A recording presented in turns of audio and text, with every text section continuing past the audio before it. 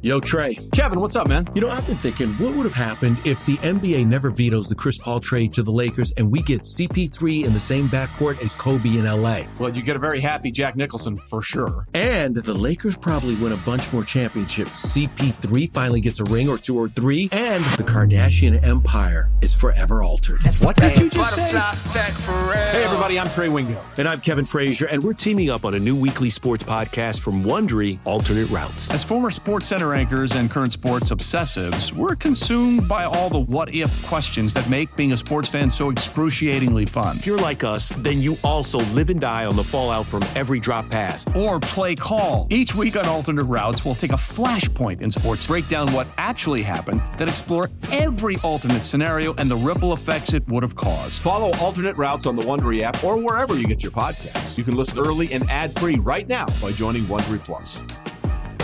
And welcome back to the Cooler Jets podcast. Your host Ben Blessington and Michael Nania. Well, Michael, we said on the preview pod that Sunday was going to be a make or break game for the Jets, and either this season was going to turn around, the Jets would get back to 500, set themselves up with a nice little stretch here to pick up some wins and maybe keep themselves alive for Aaron Rodgers, or the wheels were going to come off. The Jets were going to give up like 7 or 8 sacks, have a bunch of turnovers, and just completely implode. And it was a lot more of the latter. Jets benching Zach Wilson, getting blown out. Defense had their worst game of the season and just looked uninspired. I mean, really, the opening kickoff, I don't think I've ever gone from, all right, let's see what the Jets got, to, oh, God, this is going to be a disaster, any faster than Sunday with that opening kickoff, big hit fumble from Gibson.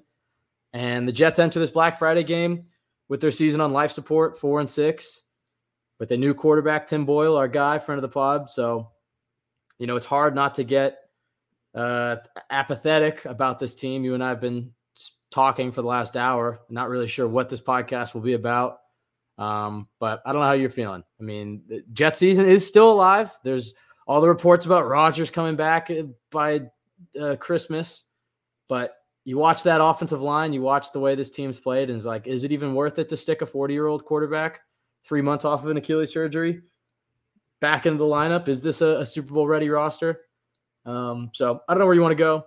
We'll see how long this podcast is, but I'll just start with just your thoughts, your initial reaction to Sunday and the outlook for the rest of the season.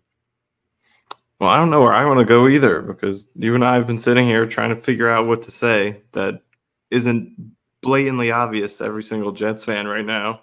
Like, oh, this is terrible, this sucks and all that, because it does. That's all you can say. I mean, what else is there to talk about? Like, it's just hard to say, because I think my favorite thing about doing this podcast, about doing what we do, Jets X Factor, is analyzing football and going deep into matchups, looking at the opponent, the strengths and weaknesses of the Jets, and the way all their players are developing. But then you get this product every single week, and it just becomes difficult to invest in that every single week because it's just so redundant. You're watching the same exact thing every week, the same problems. There is no solution that you can point to anymore. They even tried some of the things that we've been talking about. I mean, they finally got CJ Uzama up out of there. And he almost committed a backbreaking penalty on special teams. He tried to on special teams. So, I mean, I don't know. It's tough. Like, to even – I don't know. I truly don't know what to say. All right, I got this. I'm glad we could at least record ourselves saying that, because that is my reaction. I don't have anything interesting to say. The only reason, if you're a Jets fan, that you care about the season at all, unless you've already just turned the page to the draft and you're just focused on next year or whatever, the only small glimmer of hope, which has seemed like a pipe dream the entire year, but is seemingly getting more and more realistic, is the possibility of Rodgers coming back for those final 3 games, which, as I said, I don't know if you want to stick him behind this offensive line. Maybe by the time the Commanders game rolls around, Becton's healthy, Brown's back, McGovern and Schweitzer are back. Maybe this looks like a different offensive line, but clearly, what's this? Is this the 8th Jets offensive line combo we're going to have this Sunday? The 9th? Something like that? They're on, I think. 70. You got Chris Glazer out there, Max Mitchell getting bullied every rep, rookie Carter Warren out there coming in for Becton, Lakin stinking up the joint as usual as their big offensive free agent signing. This offensive line's a disaster. This offense as a whole is a disaster. The quarterback has been a bust and has been underwhelming, even though I maintain that he's not the only issue on this Jets offense, which shouldn't be controversial, but I get why they have to make the change to try to get some sort of spark. And you look at it like, I said this before the game, with over the next five, there's five games up until that Commanders game. At this point, now it's 4. I said if you win 3 of those, I think you do it. You'd be 7-7. You'd have games against the Commanders, Browns, and Patriots. You win all 3 of those, you're 10-7. That should be a playoff spot. If you win 2, you have a chance to get to 9 wins. Maybe you get to the playoffs. But you watch that offensive line, it's like, it isn't smart. And I think Rodgers really wants to do it. I think he wants that on his, for his legacy or whatever, to be the first guy to come back from an Achilles in the same season at almost damn near 40 years old. It makes him look smart. It makes him seem special, but it's like, is it worth it? I think 2024 is the year you're going all in for. And I don't know, unless they win 3 of the next 4, which would mean splitting with the Dolphins and then taking care of business at home against the Falcons and Texans, which isn't out of this world, especially with this defense. But unless Tim Boyle gives them any sort of spark, which I think is why they did this, which is to try to raise the floor of this Jets offense, to just try to do something and not lose the locker room, to win enough games to maybe keep it alive. I think that's the only thing as a Jets fan you can really be looking at for the season. But I don't even think it's wise. So how do you kind of weigh the potential risk and reward of this pipe dream of Rodgers coming back, which is seemingly getting more and more realistic, and it's really the only thing you can cling on to for the Jets' playoff hopes this year? I agree with you. I think at this point, it's not worth it for anybody. Before this game, it was definitely something that was exciting to hear about and gave you something to play for because, despite everything, it's fun to think about the idea of, okay, if you could scratch and claw your way to stay in, then Rodgers is going to come back and lead this miraculous run. But at this point, even if they can get to the stage where he's ready to come back and you're still mathematically alive, it just doesn't feel like it's worth it because we all watched the game yesterday. It's not only a bad team, but it's a dangerous team for a quarterback to play in because, it looks like a preseason roster. That I was watching. By the time you got to the end of that game, I looked at that team and I was like, this is a regular season game? This looks like the team I watched in Carolina in August. Plus Garrett. The exact lineup. Plus Dalvin Cook, who's worse than players who play in the preseason. So, I mean, it's dangerous. You can't for any quarterback to be out there, let alone one who's 40 years old, rushing back from an Achilles faster than anyone's ever done it. Even if you do want to run an offense, it's like, okay, let's just throw screen passes. Let's put him in shotgun. Everything's going to be quick. We're not going to risk anything. We're just going to let him, use his mind. He's not going to do long dropbacks. We're going to try to protect him as best as possible. Then you have the receiver issue where these guys can't get open outside of Garrett Wilson. So that's going to force him to hold on to the ball, regardless of whatever plays you're calling. So there's no way to work around the fact that he's going to take hits, and it's going to be a lot of hits and some hard hits as well. So especially in December when it's cold and, everything hurts a little bit more when you're playing in that weather. So it is not worth it. Let's say he's able to come back for that Commanders game. You'd be playing Myles Garrett and the Browns on a short week on Thursday Night Football, assuming it doesn't get flexed out, which is possible. It could get Commanders flexed, have some playmakers in their D-line too. So yeah, it wouldn't get flexed if Rodgers is coming back. So yeah, you'd be playing. Yeah, that's right. The Commanders have a great pass rush. Then you're playing the Myles Garrett and the Browns defense, which has been great this season on a short week. And then you get Bill Belichick and the Patriots on the road, which is it is a winnable schedule. It's not like that's the hardest schedule in the world, but it's like with a 40-year-old quarterback in this offensive line, I think 2 things have to happen. I think you have to see what this offensive line looks like over the next couple of weeks. If they get healthy or if they're able to stabilize a little bit, because they looked terrible in Buffalo. That's the worst game they've had all season. If the offensive line stabilizes a little bit and they win 3 of the next 4, I would do it. If they win 2, I don't know if I do it. Again, we'll get there when they get there, but that would require them splitting with the Dolphins and beating the Texans and Falcons at home, which they can do, but I don't know. And I get why they made the switch. I've defended Zach in the sense that I don't think he's the only issue on this offense. It's pretty clear he's not the only issue on this offense, but Saleh doesn't want to lose the locker room. They have to find some way to raise the floor of this offense to at least try to put up games where you can at least can we get 2 touchdowns in a single game? Is that possible? And we said it last week too. It's like, if you're not going to change anything on offense in terms of your philosophy, then maybe it does make more sense to go with a lower ceiling, higher floor veteran quarterback. And I think with Tim Boyle, the thing that he's going to give you is I think he is ahead of Zach mentally. He's been in this offense for longer. If you're not going to be an uber athletic quarterback with great arm talent, that's the only way you're going to survive in the league is if you have a high football IQ If you process things quickly, if you have good poise, you get the ball to your hands quickly. And it wasn't like Boyle looks all that much better in the fourth quarter against the Bills, but you at least saw him get the ball out of his hands quickly. And that might be able to offset some of his issues athletically in terms of being behind a bad offensive line and not being able to make some of the same plays that Zach Wilson can make. He also, it's not like he takes care of the ball all that well. He does turn the ball over, but maybe you're able to raise the floor of the offense. Maybe it's you're able to spark the team enough, because it's like this defense has been saddled with Zach Wilson for 2 seasons now. We saw what Mike White gave him at the end of last year or the middle of last year. Maybe you can get something similar with Tim Boyle. And we had him on the pod in June, I think it was, and he was great. And the 2 things that I felt was, one, great guy. I know that doesn't really matter, but he was really cool to talk to, and he was great to us before and after the pod. But the other thing was, like, that's the type I left that, and I think I even said it too, is like, that's the type of guy that becomes a coach after he retires, like a Kevin O'Connell, who also was a 3rd-string Jets quarterback, who's now the head coach for the Vikings. You could just tell how bright he was, like, especially when he broke down everything that a quarterback has to do from the time they hear the play call in their huddle through the entire snap. So I feel good about, at least I don't think he's going to be as bad as some Jets fans are expecting, but clearly the ceiling of this offense is completely capped. And it's just been a disastrous season for maybe the most hyped offseason in franchise history. All the excitement building with Rodgers and Hard Knocks and this defense, and just to watch it go up in flames 4 plays in. We said it then. It's like, this is the reason the Jet season is essentially over. We said this week 1. The Jet season is essentially over, but people will forget about this 4 or 5 weeks from now. Rodgers' injury won't be the reason the Jets are losing to the Chiefs or the Jets are losing to the Chargers or the Raiders. People will forget about the Rodgers injury and find all the things in game. I think that was actually what Bill Parcells said afterwards. And so that's what's happened. This Jets offensive line's terrible. Hackett without Rodgers is abysmal. This Jets offense is somehow worse than the 2020 offense with more talent. If you had told me that before the Jets if you had told me before the season that this offense would be worse than 2020, I don't even know what I would say. Just considering how bad. I mean, if you remember how bad and how ugly things were in 2020, the fact that they went 41 straight drives without scoring a touchdown, like, I don't think it's all on Zach. I still believe that in the right situation a few years from now, when he's a year 5 or year 6, year 7 quarterback, maybe he has the Geno Smith arc, but it won't be here in New York.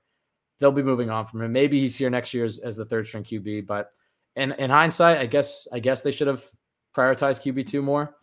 I mean, I did make a whole list here, Michael. I don't know if you want to go through it, but how we got to this exact moment. Are you interested to run through this quickly? Because this could be part of a broader discussion, because I think Saleh and JD and some Jets fans' minds are on the hot seat. I don't necessarily agree with that. I think they'll definitely get the year with Rodgers before any decisions will be made. I think that 2022 class bought JD some time. I think luring in Rodgers buys them some time. I think Saleh turning around this defense and this Jets culture, which this offense may be way worse than 2020, but the culture, people can roll their eyes, is better. But they'll get their 1 year with Rodgers. If things go up in flames next year, it might be time. But can we just run through some of the stuff that got us to this moment? Sure. You ready? All right. The tank for Trevor fails, which is just so brutal, that the fact that they had the number 1 pick, they miss out on it in a QB draft that seemingly was only 1 quarterback deep. They had the decision between keeping with Darnold and trading down and taking Sewell and building around Darnold, or going with the rookie. They decided to go the rookie route and they trade Darnold. Then they have the decision of which rookie quarterback to take between Justin Fields and Zach Wilson. I guess you could throw Mac Jones in there as well, or Trey Lance. They go with Zach Wilson, which in hindsight, he's been a terrible bust, but San Francisco wanted him. He was pretty universally ranked as QB2 among a lot of NFL teams. I know you and I lean towards Fields, but let's not act like I haven't carried Zach Wilson's water the last few years. This guy was clearly uber talented, and a lot of teams would have taken him at 2. It's not like Trey Lance right behind him is some superstar and you can look back, or even like Darnold with Josh Allen in his class. That whole class as a whole is stunk outside of Trevor. The big mistake they made with Zach was giving him the starting job immediately and pairing him with a rookie OC. 2021 they have the worst defense. Zach's bad, but whatever, rookie quarterback. Then they have the amazing 2022 class, which is going to save JD's job for another year. The defense turns it around, but Zach is historically bad in his 2nd season, which forces them to push all their chips in the middle, go all in on Rodgers, hire Nathaniel Hackett, bring in all of Rodgers' friends as their big offensive changes this season, which they've missed on pretty much all of them. They take an edge in round 1, which I still think McDonald's going to be good, but it's hard to look at that draft class and say, hey, man, it would be nice to have a Zay Flowers or a Jordan Addison or a Jackson Smith-Njigba on this offense. Corey Davis retires in training camp. They don't get a better backup. Rodgers blows out his Achilles in the 4th play of the season. The whole offensive line gets injured this season. It's a disaster. And now we're here. So that's been the Jets. I mean, that's every big thing that's gone wrong or defining moment the last of JD and Saleh's tenure. When you hear all that, what do you make of it? I mean, how much of the blame do JD and Saleh deserve? Because I think you and I have both been fairly positive in terms of JD and Saleh. It's not to say they haven't made their fair share of mistakes, but when you look at where this Jets organization was when they took over to where it was in August, and you felt like, look at all this growth of this organization to where it is now, how do you feel about the segment of Jets fans that are calling for their heads? Well, I think at this stage, it's definitely fair to start being very critical of them. And I've, been a pro Saleh and pro Douglas guy. Saleh was my number 1 candidate back in 2021. But at this point, it's hard not to look at everything that led to the Jets to this point and trace it right back to the people at the top and wonder if this was not the unique situation where you have Aaron Rodgers likely coming back next year and, he invested in these guys. If it weren't that situation, would both these guys probably be getting fired this year? I think there's a very good chance. From a Douglas perspective, there are a lot of things you could point to in terms of this offense. The offensive line this offseason, totally neglected for no reason. We knew it had a lot of holes last year. And yes, they had Vera Tucker coming back and Becton coming back. But, when Becton went down last season, most of us agreed he's not part of the plans going forward. Like, he's still on the team and he's a, high upside wild card to have. If he stays healthy and he plays good, that's great. But you don't trust him to start. And that's exactly what they did. And not only did they trust Becton to start, they trusted Dwayne Brown, who's 90 years old, was very bad last year. And I know there's this wishful thinking, oh, he's going to have his shoulder surgery and he's going to be good this year. Well, how did that turn out? He got injured again because he's 90 years old, and you should have expected that. So let's start both of those guys. That's a great plan. Laken Tomlinson, who he signed to, I think, his biggest free agent contract for an offensive player, outside of trading for Rodgers. He's awful. That was a swing and a miss. I guess Connor McGovern is decent. And, Vera Tucker is a great pick, but obviously, unfortunately, the injuries that he can't control. But either way, the offensive line we all said they needed to build a great offensive line this offseason. They didn't do it, and now here we are. And I know players have gotten hurt, but even if it was healthy, Becton and Brown is not a good tackle duo. I'm sorry. It's time to say that Becton hasn't been good this year. Go look at the numbers. He's near the top in everything. Penalties, sacks, pressures. His run blocking has not been as consistent. Becton has not been good, and he should not have been starting this year. Dwayne Brown is terrible. He should not have been a starter. Max Mitchell is terrible. He should not have been counted on as your top backup. Billy Turner is terrible. Like, they didn't even try with the one thing we knew they needed to try on, with a 40-year-old quarterback. So a lot of blame on Douglas for that. Wide receiver, no effort to replace Corey Davis, who they knew was going to retire a little bit ahead of time, at least of when we heard about it. And they had a few weeks to make something happen. They did trade deadline to make something happen. Let's do absolutely nothing and use Allen Lazard, who they overpaid, who from the beginning we knew was not a wide receiver 2, or at least, anyone who researched him knew that, but people decided to buy in on him being wide receiver 2. But here we are. He's the worst wide receiver 2 in the league. They have no one else beyond that. They traded Elijah Moore, which, was a good trade. And Tippmann looks good. That I think is going to end up being a good pick. But, that's another wide receiver you traded to make the room worse, and you didn't really account for it. You got Hardman. That was a complete bust, another bust on his free agent resume. So Douglas's free agent signings. Yeah, can we just run through? I know not to cut you off, but so 2021. I won't count the 2020 free agents. They weren't very good either, outside of, I guess, McGovern, and Fant was all right. But 2020 was a different year under Gase, whatever. Let's just do the Saleh and JD 3 off seasons. Here are all the offensive free agent signings. In 2021, we have Keelan Cole, Tevin Coleman, Corey Davis, Dan Feeney, Josh Johnson, Tyler Croft, and Corey Levin. Those are your offensive free agents in 2021. Then in 2022, you have CJ Uzama. They re-signed Tevin Coleman. They re-signed Braxton Berrios. They brought in Laken Tomlinson. They had Tyler Conklin, which is probably the only good one on the offense side of the ball. I think I missed. Let me see. They re-signed Dan Feeney. Sorry, it's just laid out differently here. I think that's it. I think that was all their offensive free agent signings in 2022. Wow. Bravo. Yeah, they brought in Morgan Moses like at the end of 2021. I forgot about that. And then this offseason, I don't have the list up in front of me, but let's just run through it. Like Alan Lazard. It was all Rodgers' buddies. Alan Lazard, Randall Cobb, Billy Turner. He wanted Dalvin Cook. Who else? Schweitzer and Cologne were like the only offensive line signings. They re-signed Brown, I guess he was already under contract.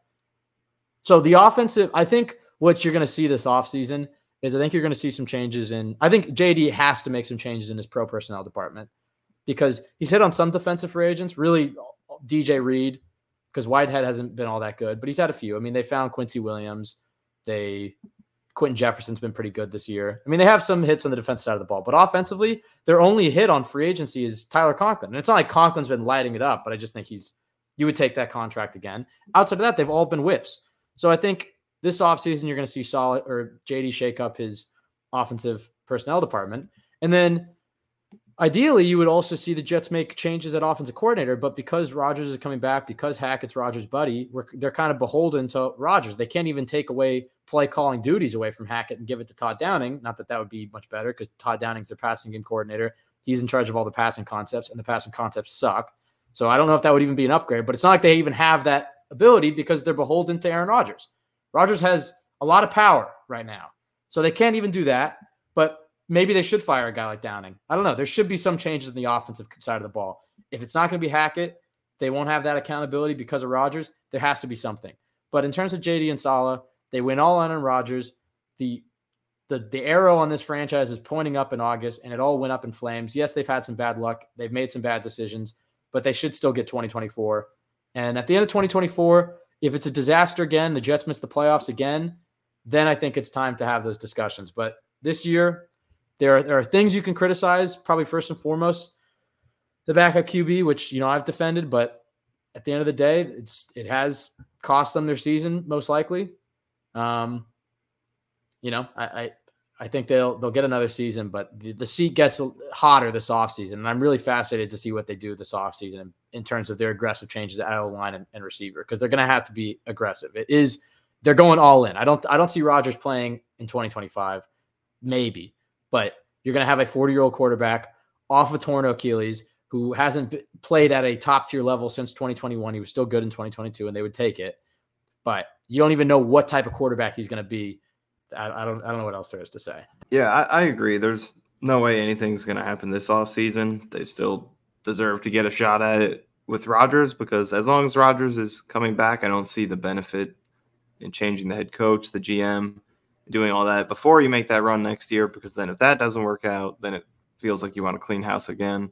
So they're going to get another year, but like I said, I think at this point they have performed to the level where they're probably getting fired if you don't have this unique Rodgers situation, but they're going to get another shot at it. So they have a chance to redeem themselves. And from Douglas's perspective, he needs to be better at evaluating the offensive line, because he's invested in it and he has had some bad luck with injuries, but it's not as if he's done a good job with the talent either, because outside of Vera Tucker, has not added any good offensive linemen. And again, you could say what you want about. I mean, if Becton never got hurt, I think he probably would have turned out to be a good player. So I'll give him a pass on that. I don't think he's been good this year, but he's also had so many injuries in his career that he's probably not. He could have taken worse for CD though. And you could say that. So maybe you do label that as one of his misses, but he hasn't found any gems on the offensive line. That's a big thing. There are a lot of good offensive linemen in the league. AVT is not a gem. He's a first rounder. I'm talking about random players, undrafted free agents, day 3 picks, low cost free agents. There are a lot of good offensive linemen in the league who are that. I mean, the Jets have had some of those in their lifetime. I can't think off the top of my head. I know there are some in there, but you have to be able to find – it's a unit with 5 players on it. It can't always be 5 first-round picks, 5 guys with $100 million contracts. You have to find some value. And, he's taken some 4th-round tackles. None of them have worked out. Cameron McCart got injured, so you give him a pass for that. But no undrafted free agents that have done anything. And he hasn't really taken a ton of shots. He's had the 3 fourth-round tackles. I believe that's it in terms of day 3 offensive line picks. So he hasn't gotten a high volume of those chances either. And obviously, his free agents haven't worked out. So he hasn't evaluated it well. He used to be better at that for a guy who was, a former offensive lineman, and that was supposed to be his specialty. Not a good hit rate on that.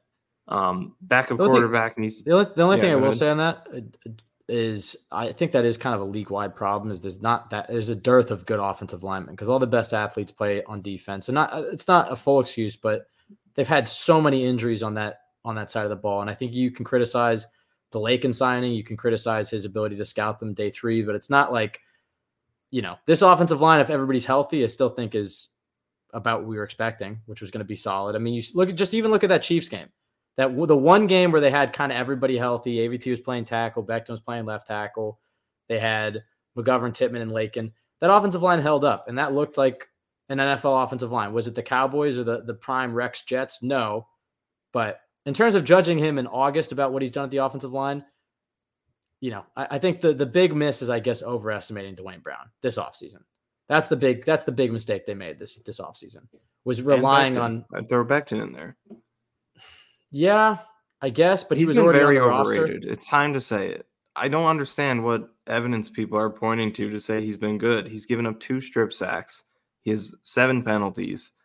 He gave up a safety. There are big plays, and we've seen them every week, but I feel like people just ignore it because they want him to be good, to have the semblance of an idea that there's some hope for this offensive line, but he just has not been very good. I don't really see how you could argue against that.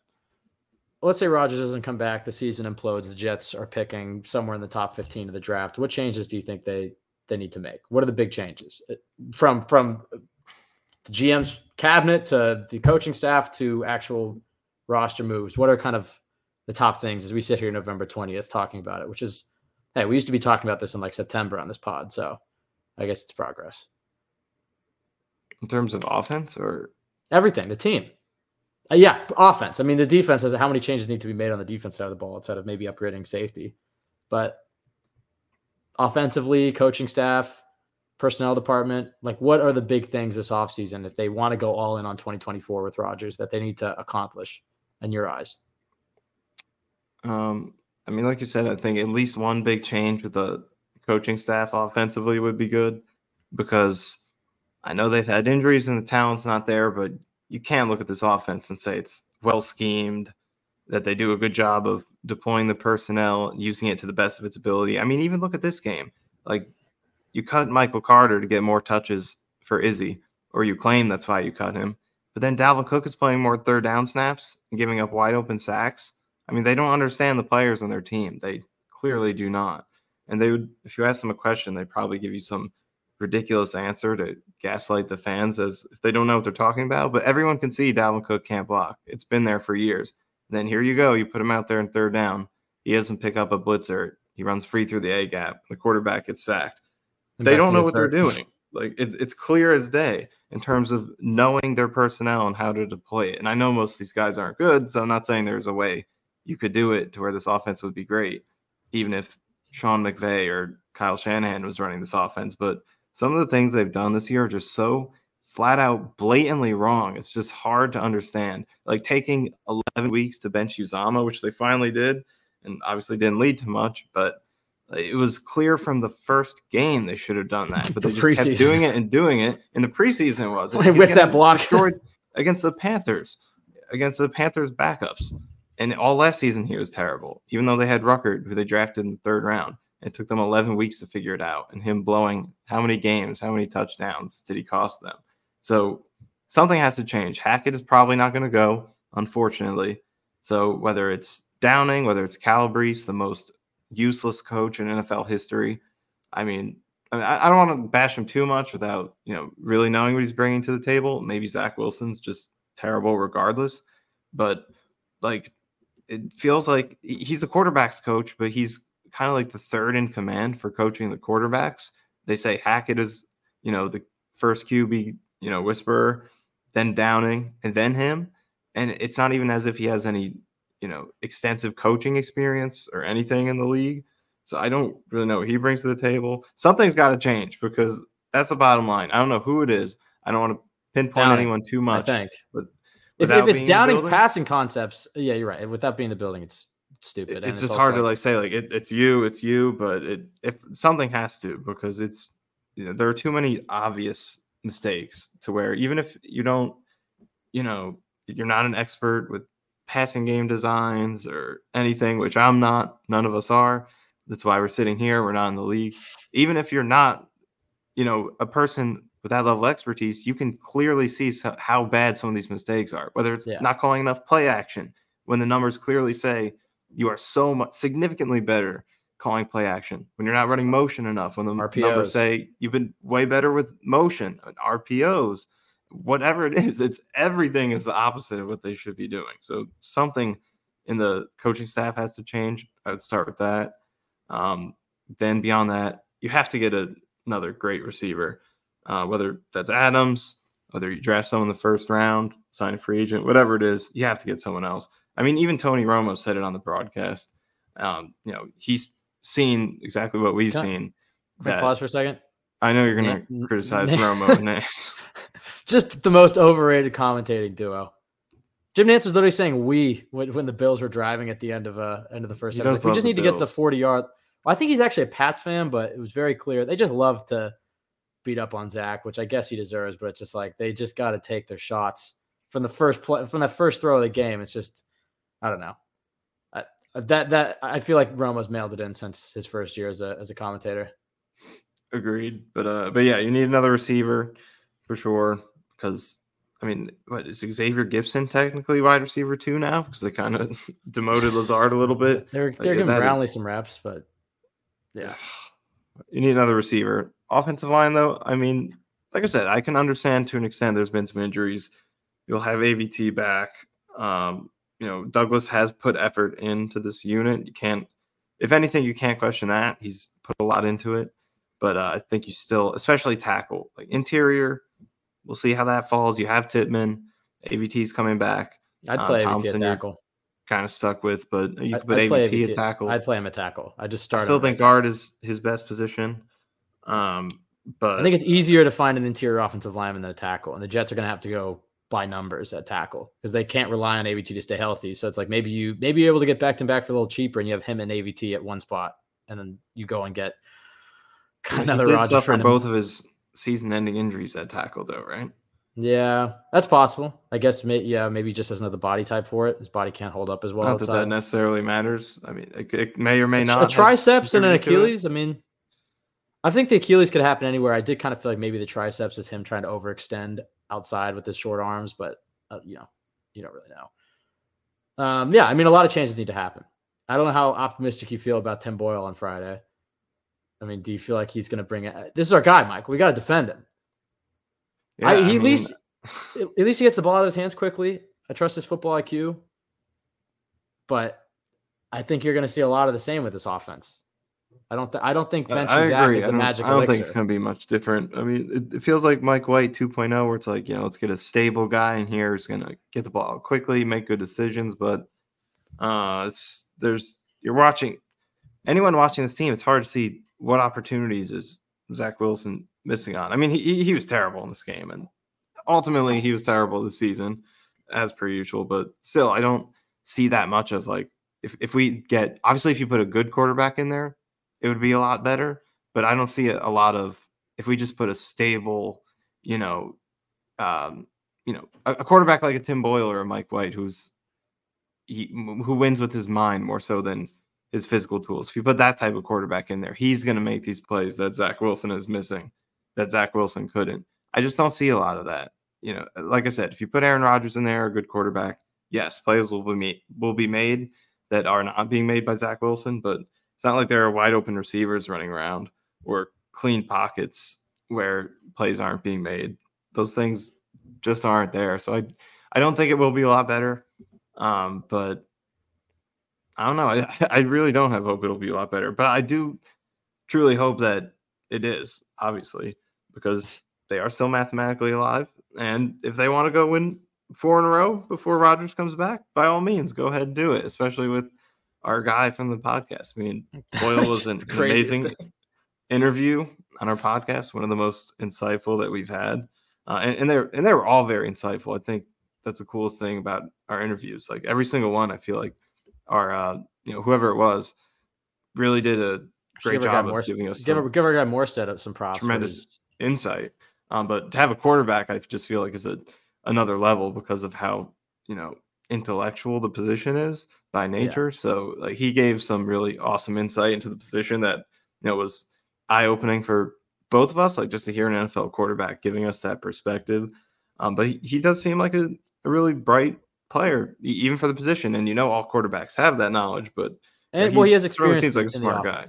He's experience in the offense. And when I went to the Panthers game, like I was standing on the field pregame, and I shouted him out, and he came over. And he's like, "Oh, what's up?" Like he remembered me. He like talked to me for like a minute. Like you should be how I was doing. Like number one Tim Boyle apologist, Michael. It was like, so you live around here? Like how's it going? And all this. Like he was super cool. So I will lead the Tim Boyle bandwagon. I'm gonna be the number one Tim Boyle truther.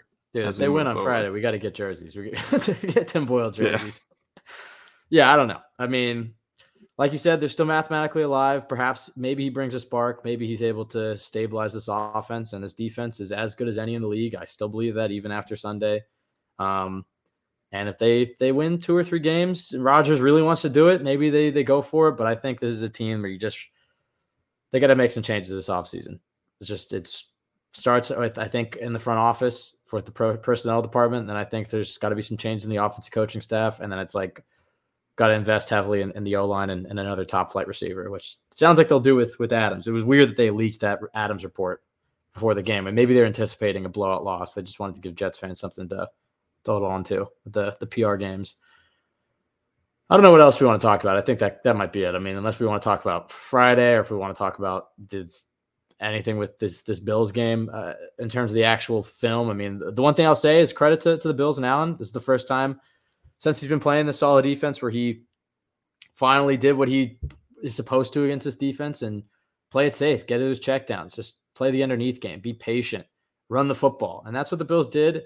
And this Jets defense just not getting any help. Just the wheels came off. They had the big completion to Shakur, which is the backbreaking touchdown, and Ty Johnson with his revenge game touchdown. I don't blame the defense as much for this one because it's like you can't expect them to be perfect week in and week out. But the Bills offense finally got the better of this Jets defense. So I don't know if you have any thoughts on that or anything else before we get out of here. Well, we did gloss over the real number one reason that they lost this game, and you could see it coming before it even started, and that is the Peter Griffins, the white jersey, green pants combination. They moved to 1-12 in the new uniforms and white on green, and I think they even had a long run of lack of success.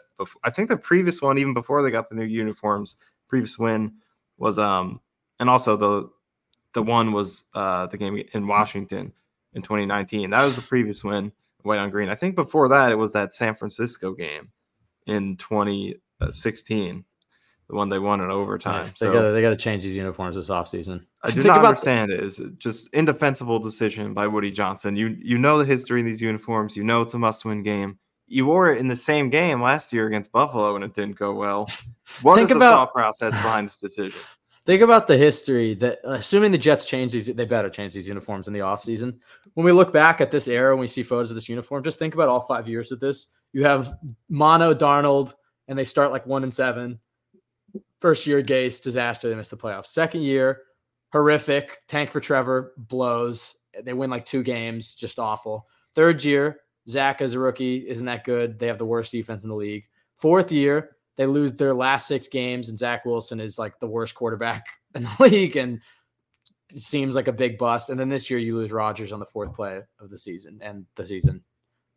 Presuming, unless Boyle's able to keep him afloat and Rodgers really wants to come back, is another disaster. That's about as bad as a 5-year stretch. Like when we see photos of these uniforms 5 years from now, it's just gonna be like, Jesus.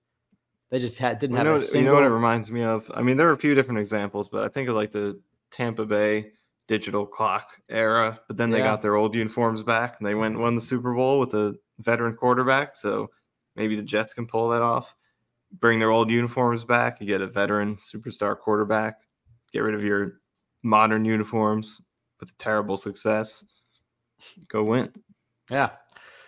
All right. I'm not sure if we'll have a preview pod. It's a short week, and you can tell the motivation's waning. But I do think that Tim Boyle, I hope he can give him a spark. I'm cheering for him, obviously, as a Jets fan, and just it's the only hope they have is that, I think the one thing too is the experience he has is it maybe gives him an edge at the line of scrimmage to be audibling and changing things at the line, that maybe he gets a little bit more freedom than Zach had, or he's a little bit more aggressive with it. I don't know. I think that was this offense was entirely designed for Rodgers to get to the line and audible into whatever concept he wanted. And once that happened, you just saw that this offense completely fell apart and looked worse than the Gase years, which is almost incomprehensible. So there's not much else to say. QB bad, O-line bad, coaching bad, receivers bad, team bad. So we'll see what happens over these next 4 weeks. But I guess that's it for us. We're not back. I mean, happy Thanksgiving to everyone out there. We're thankful for all the listeners, especially if you're listening to this specific episode. That means you're a true diehard to be here right now. Because even I didn't want to show up to this podcast. So if you did, then we're doing it a day late. Yeah. Also, I just got this stat. So Pro Football Reference has something called Simple Rating System, which compares your points per game and your points allowed per game versus your strength of schedule. So the 2023 Jets offense, based on that, 4th worst in franchise history. 2020 is number 1 because I'm pretty sure they didn't even really play a hard schedule that season. So Jets so far played a decently difficult schedule. So right now, considering that, 23 is a little bit better, but still 4th worst in the history of the team with Garrett Wilson and Breece Hall on the roster. Also, 95 is 2nd worst. They were 3-13. 76 was 4th worst. They were 3-11. All right, this is MYJ Matt had this tweet. Through 10 games, 2020 Jets had 149 points. The 2023 Jets had 150 points. The 2020 Jets had 167 first downs. The 2023 Jets have 147 first downs. Total, the 2020 Jets had 2,600 yards. 2023 is 2,700 yards. This is getting convoluted. Pass, 1,700 versus 1,705. And rush, 986 versus 998. So, I mean, I guess the one thing is maybe the 2020 Jets had to throw more because they were down a lot more because the defense was terrible. And so maybe they faced a little bit more soft coverage in the 4th quarter to help them get a little bit more yards. But, I mean, at the very least, they're neck and neck, which is insane to me. They had the Denver game and the New England, those 2 night games they had, Denver and New England. They actually were good. True. The Jets have had this team has had one good offensive game against the Chiefs, and that was still only 20 points.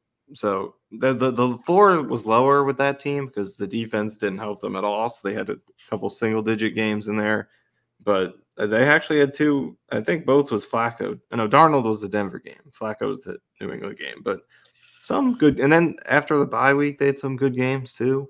I don't know. 2020, they had their moments. This team has not even had its moments yet outside of half of the Chiefs game. Man, save us, Tim Boyle. This is definitely a conversation we want to be having on November. Keep the ship afloat, Tim. All right, we'll get out of here. Let's go, Tim. Follow us at CYJ Pod on Twitter, Michael_Nanny, and myself, Ben W. Blessington. Go to jetsxfactor.com, best place to go for Jets content. Check out the other Jets X Factor pods. Subscribe to the Jets X Factor YouTube. And if you can, please rate, review, subscribe on iTunes. That'll do it for us. Michael, last thoughts? The 2009 Jets were 4-6, and they made it all the way to the AFC Championship. So, season's still alive. They did. That's true. Tim Boyle, just win 2, maybe 3 games. Rodgers comes back, make the playoffs. Most improbable Super Bowl ever. I'm just kidding. It's it's Jova. All right, nothing. I mean, I will say the only thing about that comparison is they did start 3-0, and they had a lot of good offensive games. Actually, the defense. It's remembered as one of the elite Jets defenses of all time, but they forget through that 4-6 start. They weren't that great through that 4-6 start. They were just insane after that. So they didn't even have the defense yet. The offense was kind of okay, but this team, teams picked on the defense Lito. Is already playing great, and they're still 4-6. All right, let's get out of here. Tim Boyle, please save us. Outside of that, we're going to have a few pods at the end of the season that are going to be more like our 2020 pods, talking draft and free agency and God knows. But a win this Friday, Michael. They're back in it, 5-6, 3 home games in a row right now. Keep the faith for at least one more week. Thank you for listening. I could be right back up if they want. Oh, we got Atlanta at home. We got Rodgers is coming back. Miami. We can beat both these teams. If they beat Miami on Friday, and the O-line starts to get a little healthier, maybe Rodgers goes back. All right, sorry. I'm the eternal optimist. I'm going to turn this podcast off. All right. Thank you for listening. Have a great week. Go Jets.